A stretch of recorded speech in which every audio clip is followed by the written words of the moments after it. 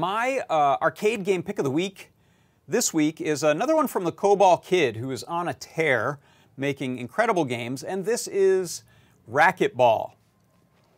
It's mind-blowing. This game is fantastic. It's so well done, and it starts off with a bang with this most excellent splash screen.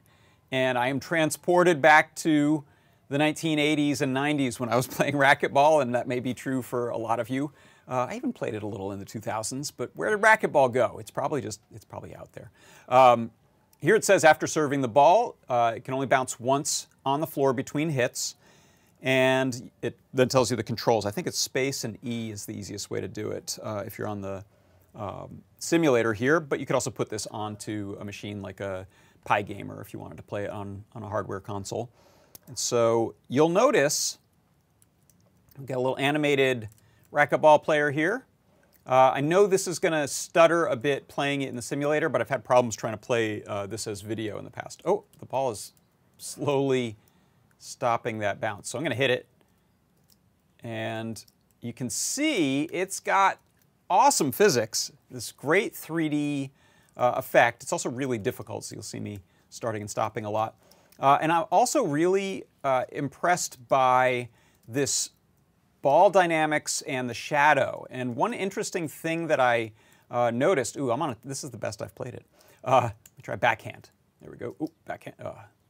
So if you look at the game, I'm going to hit edit code here. What I recommend is take a look at it and start breaking it down into pieces if you want to learn about how it's working, how the physics is set up. I'm going to move the the simulator out of the way. You can also take a look at the JavaScript version of it. Although it was created entirely in blocks, if you look at the JavaScript on a game of this size, sometimes it's a little clearer what's going on.